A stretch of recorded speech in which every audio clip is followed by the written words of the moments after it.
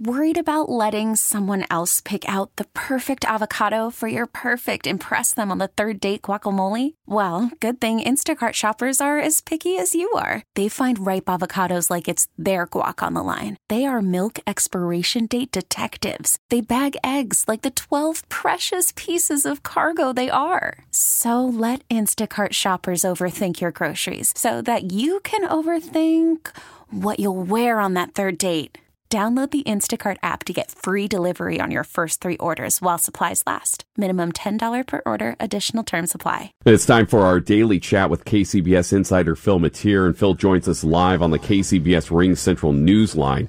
Lyft's exclusive contract to operate San Francisco's Bay Wheels bike share program means that the rideshare giant takes on the burden of paying for and operating the city's Bay Wheels system. But that contract expires in 2027, and a new report shows that a city-run bike share system would come with a hefty price tag. Phil, how big is that price tag, and how is it worth it for the city to pay for it?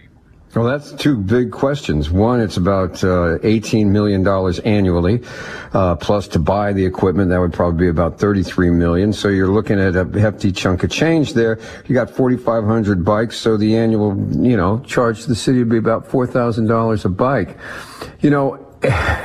It's kind of funny. This is one of those classic programs that seemed like a good idea at the time. It was people were looking for an alternative to being stuck in traffic. The idea would be that you maybe took a bus and then took a bike, took BART and then took a bike, sort of used it for the last mile. And but they said the only way it could work is if one company does it for everybody, and that's what they did. The problem is it's not making money. It's maybe breaking even, and the rates are going up. And the rates are going up for a couple of reasons. One, because use is going down during the pandemic, just people didn't use them as much as they did before. The second thing is electric bikes. It turns out that while people can pay an annual fee and get a half hour a day or have as often as they want to ride a bike is not popular if you have to pedal it.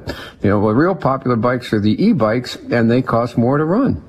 And the idea of the city taking control of it would be to keep those prices down. Why do they want this job? Because it's San Francisco, Megan. I mean, you and I both know, and we've all covered it.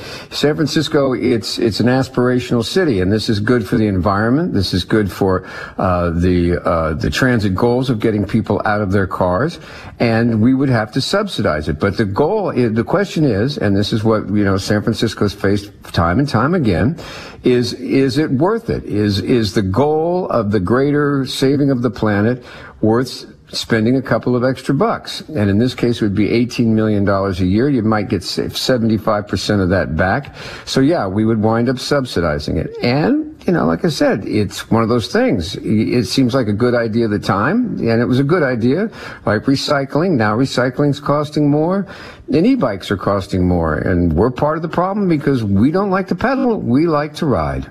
All these people not wanting to pedal. Phil, I'll be thinking about it every time I see an e-bike. Thank you for joining us. That was Phil Matier. He'll be live again with us tomorrow at 7:50 in the morning. T-Mobile has invested billions to light up America's largest 5G network, from big cities to small towns, including right here in yours. And great coverage is just the beginning. Right now, families and small businesses can save up to 20% versus AT&T and Verizon when they switch. Visit your local T-Mobile store today.